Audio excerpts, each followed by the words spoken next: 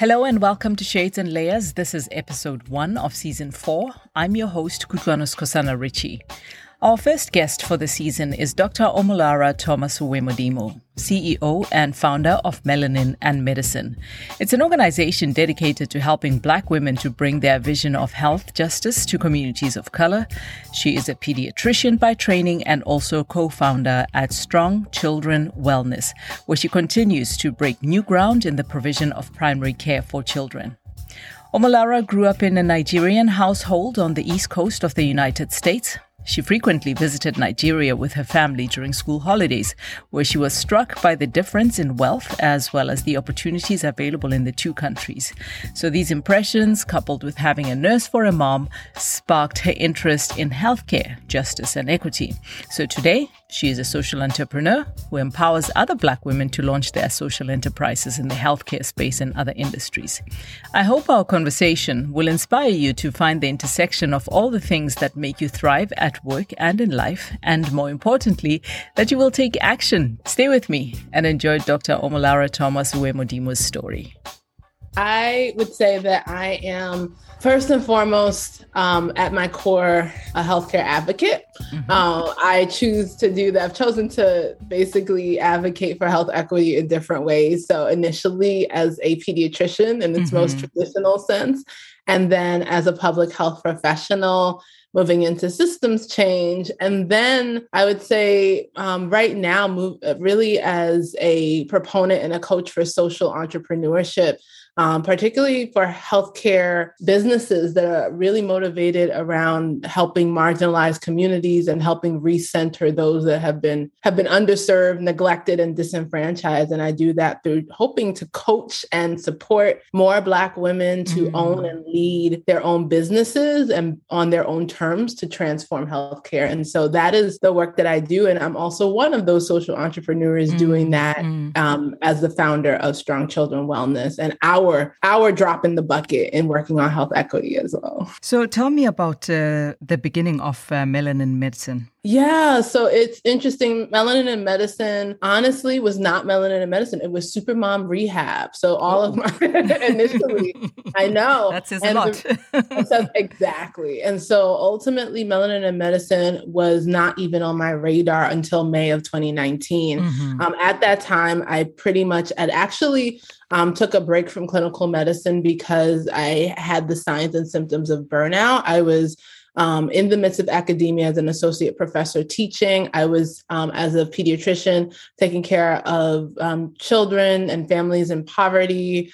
And then I also was running a global health program that was sending training residents to go to other countries to really serve marginalized communities. And I was running 2 research projects. And so ultimately in May of 2019, I actually, over the course of a week, lost the ability to walk and ended up hospitalized. And during that time, I was diagnosed with multiple sclerosis and autoimmune brain disorder. During that time as well, my new neurologist told me that after doing a history on me, told me that if I continue with the path of my career in the way that it's going, that I'd probably see her multiple times and probably not regain the ability to walk. And so I spent 4 months doing physical rehab, trying to relearn to walk, but also had to figure out a life rehab. And the nail in the coffin was the fact that when I returned and kind of thought about, okay, what's the way that I could consolidate my work to try to be less stressful, and really didn't get the answer that I wanted from my current employer, and had to make a decision on, can I create the space that I would love to work in on my own and do the work on my own? I initially doubted it, and then I decided to say yes. And during that process, I was detailing that process while I was on leave through a Facebook group. I was basically understanding that there were many Black women, particularly those who were professionals, and seeing that many of us were having higher rates of autoimmune disorders, higher rates of cardiovascular disease, higher rates of infertility, and recognizing that there was a pattern called weathering that was happening where we were dealing with insurmountable societal stress, as well as discrimination. And understanding that that actually has a biological effect on our bodies. It causes us to age faster. It causes our systems to become dysregulated, and not wanting any other woman who is working as hard as we all do as Black women to have that be her legacy. And so I wanted to start a group, and I did in Facebook, and then it ultimately became a podcast. Over time, I realized that I wanted to serve women who were in the healthcare space, because I believe our jobs were trained to disregard ourselves in medicine, and put everything and everyone else first, and then do that again as Black women. And so I started Melanin Medicine and Motherhood as a work-life integration support program. And as I was taking care of more and more women, I realized that many of us wanted to pivot. We had dreams, we had ideas of what we wanted to do, but just felt scared to do it on our own. And as I shifted, I decided I would support other women to help them learn how to shift through the means of social entrepreneurship. Yeah. I mean, that's a pretty scary push into entrepreneurship. But of course, when I listen to you talk, there's a lot of stuff that you were doing. Which of those skills have helped you to make this into a viable organization and to be of service to the community that you're speaking about? Yeah, so I think a few things. I think that a lot of us think when we go into entrepreneurship, it has to be this amazingly innovative idea. I think for me, I've been very much a proponent of purpose-led entrepreneurship and Blame looking it on at Silicon Valley. Yeah. I'm not that one. I'm not that type, but in doing that, one of the things that I did during my leave, and I think that's a huge piece, which is stillness. I think many of us are used to doing and not being. And I think we lose sight of what it is, why we're here, because we're just doing all of the things. So I think first and foremost, having that space of stillness and then reflection to start to look back on where were the times when I felt most meaning in my life. What do I love? What brings me joy? And as we look at that, we can find those pockets. And usually there's a theme. Usually there's a theme to what we find personally meaningful. And what I think a lot of times we need to do is also look at what we find personally meaningful, and then look at what we've been told, right? Our talents. Usually there are things that are in what we call our zone of genius that Gay Hendricks calls it in his book, The Big Leap. But what is it that everyone is always like, oh my gosh, how do you do that? It's so amazing. And when we can find that intersection between what we find meaningful and what we're geniuses at, is our zone of genius. And then the other piece is our vision. What would we regret not seeing, not doing, not becoming, not creating? And when we put those things together, there's often this small but mighty space where all three collide. And in that really was the idea for me. That was where I found supporting Black women, particularly those who look like me, knowing that I had a long track record of doing that in my career, in my job before entrepreneurship, understanding that was a place where people always were like, oh my gosh, this is so great. Thank you for this strategy. And also recognizing that I was really interested in making an impact in healthcare and health equity, and realizing that having these women be more empowered, be more emboldened was a pathway to doing that. And that was kind of where the intersection happened. Yeah, I find it very interesting that you mentioned stillness, because, you'll go on the internet and say identifying your passion and, how to follow your passion. And, it's just presented as this magical thing that happens after you've, written down these 4 steps by this blogger and correct. Yeah. Four steps. Oh, yeah, exactly. But you've put together an actual course that people can follow. And, can you tell me about the outcomes of that over the past, is it 2 years you've been offering? Yeah. So initially so it's funny. We started with a workshop. It's a free workshop. I don't do it anymore because I am tired. But that workshop we now have inside of our community. It's called Pivot into Your Purpose. And it takes us through a process of doing that, right?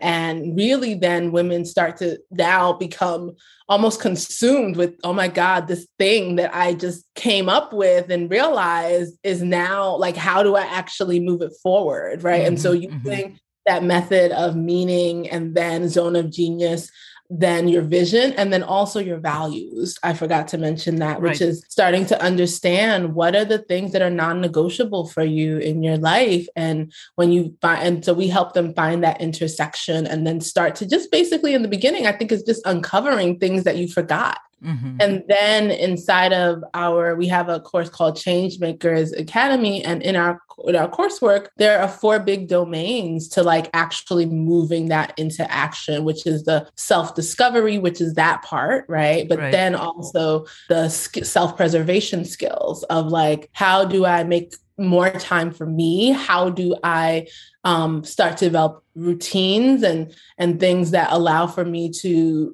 include things like gratitude and meaning, and start to like build this space of remembering, preserving myself is absolutely core to the impact that I want to make. I lean on for that. I let heavily on the Ubuntu, yay, my people, people, exactly. And realizing that is such a, I think, a huge principle in that. And then understanding that the other core domain was support, and that many of us were, as Black women, were just used to doing it alone. We've seen our mothers and our grandmothers do it. And we said, well, even if I have access to resources, I'm not do it alone. And so developing your crew, developing a way to delegate and having people who can hold you accountable to the vision. And then the last piece was strategy, which is really around, you see the vision, but now let's just chunk it down and start to say, what can we do in the next 3 months to get us closer to that? And what do we need to say no to in order to do that? Yes. So those important. There's a price for everything, and we forget that. Yep. You sound very put together. No, I'm not.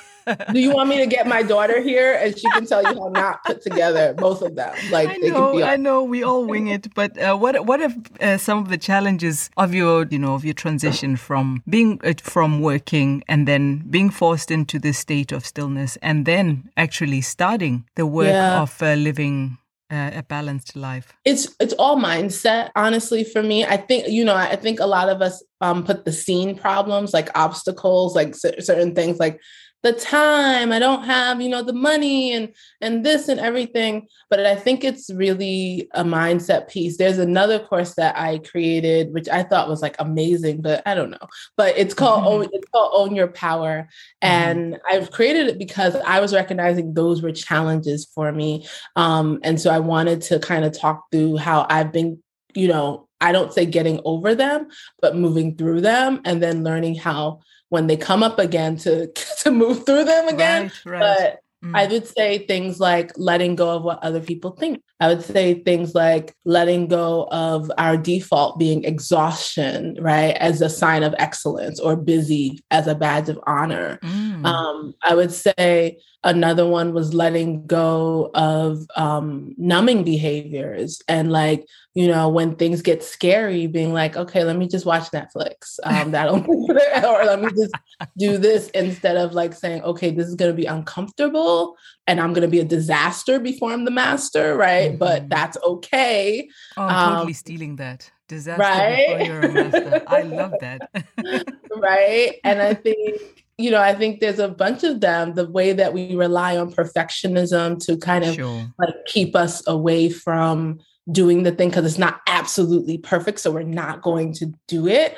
So those, I think, have been the things that continuously trip me up, and, really learning how to overcome those. And usually the biggest thing is just action. And like, I think putting the vision and the legacy forward, like trying to recenter that rather than focusing on me. Because most times that comes from a fear of like, oh my God, I'm going to be rejected, or I'm going to be this, or people are going to make fun of me. But when I start to put forward, what is it that this is all for, then I just move into action and I'm like, okay, we'll figure it out after. And so I think that's been really monumental for me in terms of like hiring before I was ready, right? Quote unquote. Like, I didn't have all the money to hire. I had some money. So I was like, okay, let's hire and then let's pray. Or, being able to like create, being scared to do a summit or a conference and just being like, okay, these women need it. Let's get started and let's just do it. And it might not be amazing the first time, but we're hoping that, there is going to be some impact. So. So who are your clients and, where are they based? Yeah. So I've been happy to say that we've been international. We have mostly, of course, U.S. clients, but we've had clients in Australia. Ooh. We have clients that were living in Africa while I've been coaching, which is great. I think my clients are we've expanded. So initially we really honed in on Black women physicians because that was the shared experience that I had. But as we've grown, I realized that was scratching the surface in terms of the people who we needed to transform healthcare and, create more health equitable and just spaces. And we need everyone on deck. So anyone who is a Black woman who is interested in creating a social enterprise that transforms healthcare and brings more health equity, ideally centering marginalized communities, you're part of our bandwagon. Like, we want to really support you in taking that idea and then turning it into impact and ensuring that you're getting income and profit and being able to sustain doing that work so we can touch more lives. This is Shades and Layers with Kutlwanus Khosana Ritchie. My guest is Dr. Omolara Thomas Uwemodimo, founder of Melanin and Medicine, an organization dedicated to get Black women to pivot and create the career, life, or business on their own terms. Up next, we get into the details of her organization, the team she works with, and what she teaches her students. We also take a deep dive into some of the stumbling blocks to creating an equitable healthcare system in general, but also in particular for American citizens and residents, which was something of interest, particularly during the pandemic when the differences in access to healthcare were really, really stark. Take a listen. Who's on your team? Yeah, so we are now at 4 additional members in our team. We have our marketing. We're actually adding a 5th one she's going to be starting in January, who is our funding coordinator. So she helps us with making sure that our clients in the mastermind we kind of curate who their ideal funders are, ideal fiscal sponsors are. We help them. We have our marketing and sales director, and she supports them in helping them kind of craft what their identity looks like online that can bring people and bring more visibility. We have our community builder, our manager, who just helps us with ensuring that our communities, both in our Facebook group and our more private community that we have offline on Mighty Networks for our paying customers, that those really are not only spaces where they're learning, but spaces where they're networking and actually like really kind of accelerating their progress because of the connections. And then we have our ops person in the back who is ensuring that everything is going smoothly, and it looks like it's a well-oiled machine, even if we're like paddling underwater. But she's working with our systems, our emails, and making sure that those things are going. And our client success coach, who keeps our women productive, making sure that we're checking in on them, keeps them accountable to making sure they're making progress throughout any of our programs. How was your passion for social justice and activism born? Yeah, I think ultimately it really came from being Nigerian. I think, one of the things that many first generation Americans deal with, of course, with having immigrant parents is, your summers and your trips back home where you're like, okay. And I remember seeing my cousins and being like, why are our lives drastically different from a young age, and being kind of just bothered by the fact that we are both the same family, same ages, but because of where we live, like we have a completely different trajectory, and just not liking that at all from an early age. And then really, my mom's a nurse, and really being intrigued about healthcare and understanding. I felt almost like it was an easy, palatable way to see the effect of your labor, right? To helps like treat somebody, they get better. But I also felt that the place that I really loved about was that you just had intimate conversations. Like I loved being curious and nosy, and being able to like in that doctor-patient relationship, being able to like have that trust where you get to learn so much. And I think in that way, it allows for you to make an even deeper impact. And so that became a space where I wanted everyone to have the same level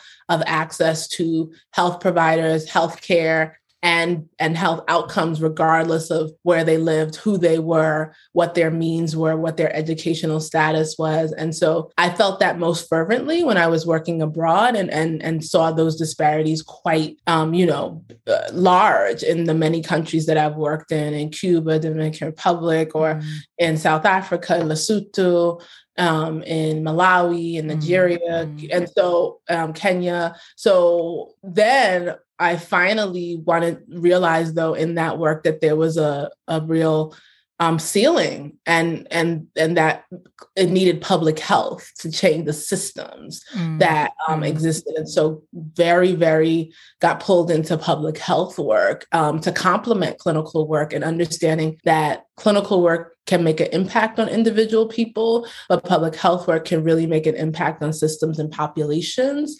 And then realizing the way towards changing our systems a lot of times was not solely following the rules. It had to be disrupting them and sharing loudly and boldly what needed to change, whether that be by creating something new or by doing rallies and going to legislators and going on the news and media and talking about it and increasing visibility. And so and I would say the space where I started to develop that was really around immigration here in the US, and really feeling like the immigrant experience in the US was absolutely horrid, especially as the US kind of lives off of this farce of freedom and come and be free. And so so that, and as my parents being immigrants, so that was a place that really jolted my activism. And of course, in 2016, when our leadership changed, immigration, really the attack on immigrants was really huge, and understanding like as you were brown or Black, like you were in trouble, and really just trying to kind of think about how that community in particularly was extremely marginalized, and just felt personally connected to. So what are you seeing now as we are in the midst of this crazy pandemic that don't know when it will go away, but what are you seeing both in terms of trends, right, of provision of healthcare, and also maybe some of the businesses that are coming out of your network or your community of women? Yeah. So, oh gosh, that's a very big question. But I think what is the meaning of life? I think that ultimately one of the big things that has been particularly pronounced was people seeing the cracks in our healthcare system and like a magnifying glass, right? When understanding that we knew, as especially those of us of color who are practicing the healthcare system and predominantly take care of communities of color, we already knew that like this healthcare system was basically, just filled with holes, right? But then when there now was this crisis, it really allowed for us to see kind of in a horrifically lethal way what the ramifications of not addressing Black and Brown communities and equity, what that led to, which of course was disproportionate death and morbidity amongst our people. And ultimately, I think in this pandemic, we also realized that in order to get to people and fix those, that it wasn't going to happen in a clinic or a hospital. It needs the healthcare needed to come out of the walls, right? And needed to come into communities and needed to be fervent in terms of not just saying, okay, I'm going to solely focus on treatment, diagnosis, medical conditions, but I'm going to use the opportunity because of the intimacy of healthcare to identify what are the other social issues, right, that are leading to disease, leading to morbidity, whether that be food insecurity or housing insecurity. And it allowed us to see the connection, what we call the social determinants of health. And so I think now what's coming out a lot of times is more programs. I wouldn't say this is new, but I'd say more visibility and more funding for programs that cause a connection or help to connect mental health with physical health, with social services, understanding that it's more of a whole person type of intervention, and also healthcare that decides to move out of typical spaces. So some of my clients, they're working on work where one of my clients is working on a healthcare practice that is going to be based within churches and really just saying, why does it, where are the people in need and how can we modify or recreate where healthcare can be delivered in order to get closer to those spaces and to those people and the places that they trust. Right. Exactly, because you're not going to go to someone you don't trust with your health. Correct. And what is with the American resistance to universal public health? I don't get it. Wait, but I thought you said this is only a certain time. We don't have days, right, to talk about this.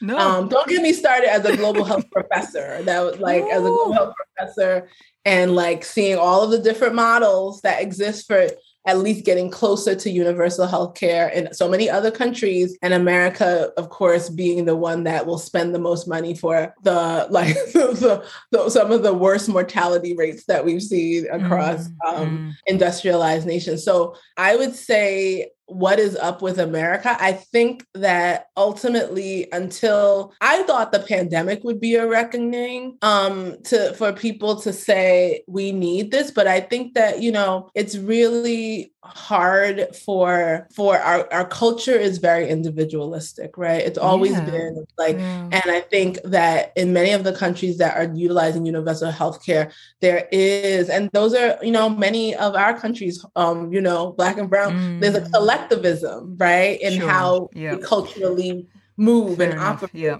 right? And when there isn't that backdrop, it's a lot of, working against what exists to try and have people adopt that collectivism and say, if I am because we are, right?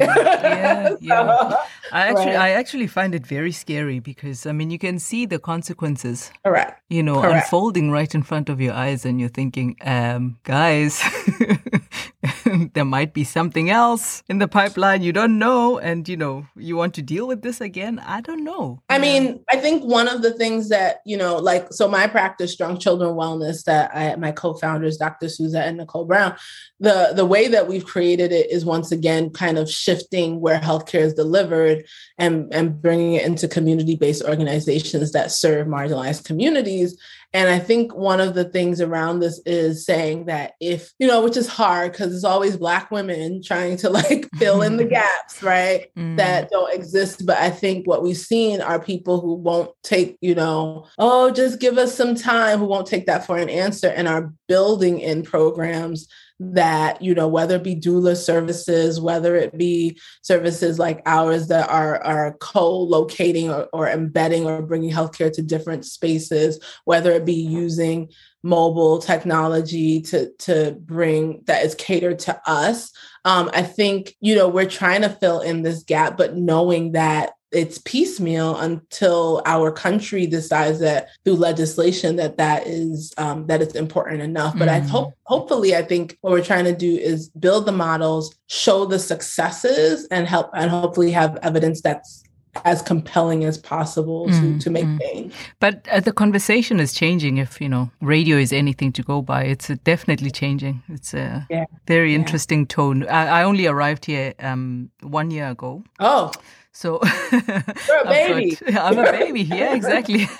I've got NPR running in the background all the time, looking at Politico and, the publications and, of course, the popular ones, Essence, etc., just to hear what people are saying. And, the tone is definitely very different now. Yeah. Compared to, when... And I think what's also happened is that a lot of these things may have gone like, there's a lot to get distracted by for Americans, right? Sure, there's a lot to get. And I think that what happened, it put healthcare back as a priority on the map. But I think that potentially also people who were disenfranchised, when they felt it to that degree and felt like the disparity and the inequity and how it was like literally impacting kind of a life or death situation, I think it moves both the victim to be more vocal and more active, as well as those who had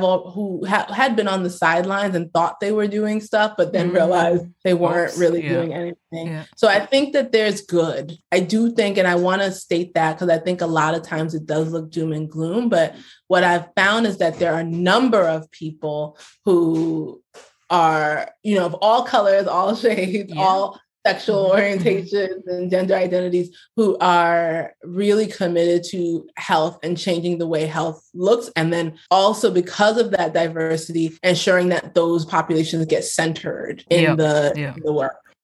Do you miss being a practitioner?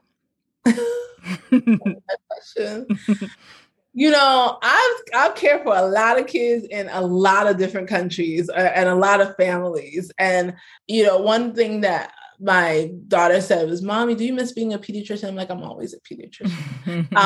And I think there's more pediatrics in my future.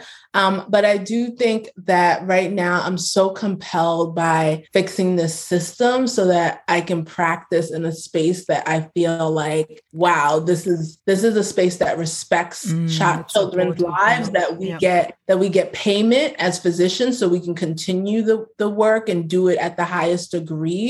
One of the biggest issues that happens in the American care system is that pediatrics, right, the reimbursement for our services is abysmally low. And so if you think about it, that is why in many practices, you'll see us taking care of 15-minute visits or 10-minute visits for kids, right? And to counteract the fact that we have to take care of a lot in order to keep our practices open. And you can imagine what that does to the quality of care. And that, that's a system issue. And so if I'm taking care of kids in that kind of model, I'm not satisfied. And I need to fix the model and then feel more comfortable taking care of kids again. So that's how I sit there. But I love my kids. I do. And I get stalked on Facebook by former patients and coming back. And I'm like, soon? So the most inspiring thing for me in this story is how Dr. Omolara took something as overwhelming as transforming healthcare and found a way to plug in and make a meaningful difference. But as she points out, any further meaning or sustainable change in healthcare will have to come from legislation. So, systemic transformation, in other words. Up next, we take a walk down memory lane and explore what's next for her and her team. And we start with the top 3 memories from her childhood. Okay. Number 1 is I didn't do after school programming. I followed my mom. She's a visiting nurse and I was her assistant. So I had to prepare the gauze and then put everything out when she was going to patients and doing all of that. Good training. So I remember that and that was a huge amount of my childhood and probably the impetus for me to feel like I was already a physician at 5 or 4. The other big thing I would say was my first birthday in Nigeria. And I think I was 7 and turning 8. And wow. Yeah. Nice age. Yeah. Yeah. And I had all of my cousins and I was wearing some traditional outfit. And I think it was pink, if I remember correctly. And I just remember the joy that I felt it's when you go back even if I was born in Brooklyn, right? I was not born, but my family, my mom is from Lagos, and I remember it being right next to her, in Shomolu, next to like where she actually lived when she was younger, and where the party was. And it's something about an element of joy. Yeah. Like I'm where I belong. It's so interesting because I'm from America. I'm from New York. I will rep New York until I die. Like I am a New Yorker through and through. But there's something about being there. And I just remember it was just so joyful. And you would think like my cousins and I were like, we knew each other from when we were like, like forever. Like I was living there forever. And it was just like in short periods of time, just able to connect and feel so connected. So I think that was a great childhood memory. And then I would say, honestly, in my childhood, I think the other piece of this was also just my aunt who passed away from breast cancer in 2011. She was my second mom. And I just have so many fond memories of like having a woman who was, my mom, of course, was extremely supportive. But she worked a lot. My mom was working, like she was not playing. She was working.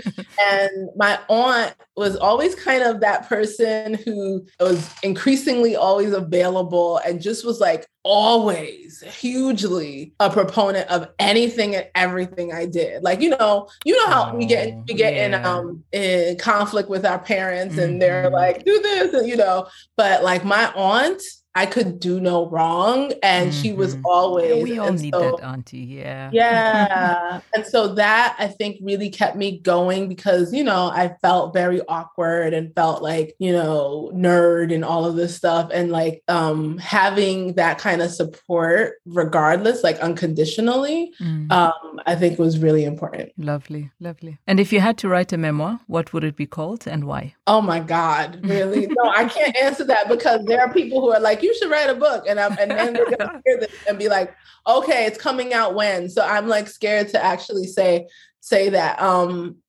Gosh, I don't know.